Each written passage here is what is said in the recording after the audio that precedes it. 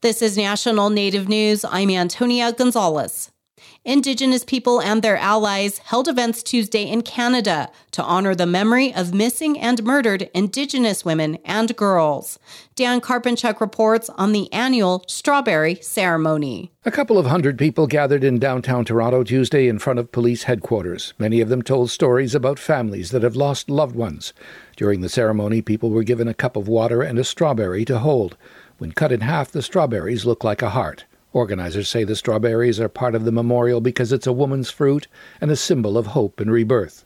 Organizers say the gathering in Toronto has been taking place for the past 18 years, adding that it's an opportunity to gather as a community to pray for loved ones lost to violence. Joey Twin is an Indigenous activist. My mom was murdered when I was 6 years old in Calgary, Alberta, 59 years ago, and no justice was served for her murder.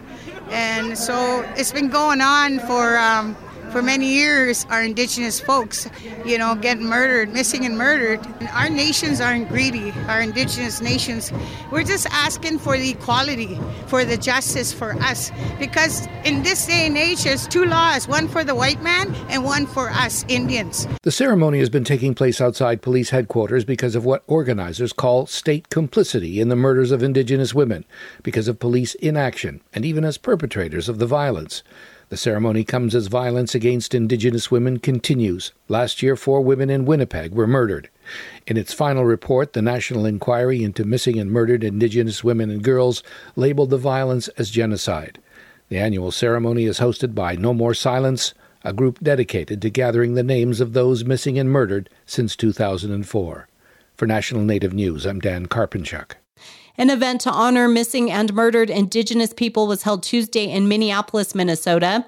It included a march and rally where advocates talked about raising awareness of MMIP and work being done to address the issue, including at the state level. State Senator Mary Kunesh has been a strong advocate. She helped establish a Missing and Murdered Indigenous Women Task Force and a Missing and Murdered Indigenous Relatives Office.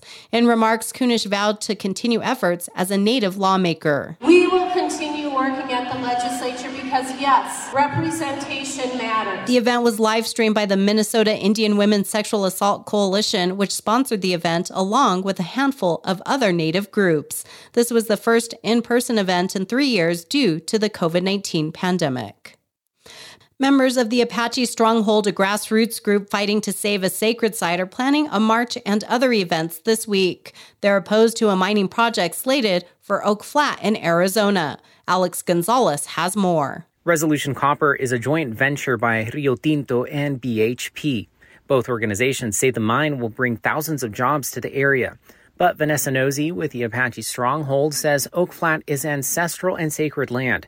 She believes the project would destroy the land and their way of life. Nosey says as a mother of 4 girls, she feels it's her job to protect them and their culture. If Oak Flat is gone, I can't pass that on. And who we are spiritually, we'd be gone forever. It's the same tactic that the United States government has always used on Indian people. The protest events begin this Thursday. The 9th U.S. Circuit Court of Appeals hears an appeal next month that seeks to prohibit the transfer of sacred tribal lands, with Oak Flat at the center of the controversy. The land transfer to Resolution Copper was part of the 2014 National Defense Authorization Act. Apache Stronghold has argued that it violated the Religious Freedom Restoration Act.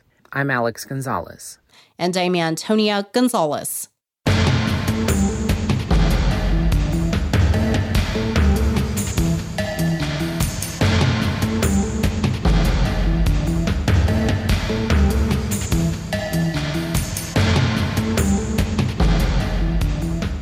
National Native News is produced by Koahnic Broadcast Corporation with funding by the Corporation for Public Broadcasting.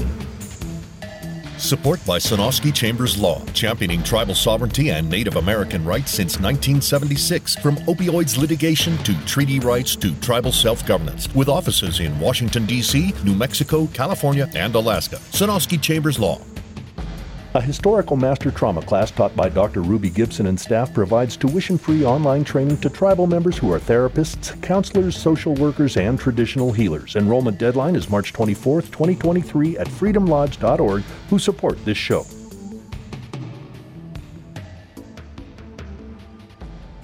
Native Voice One, the Native American Radio Network.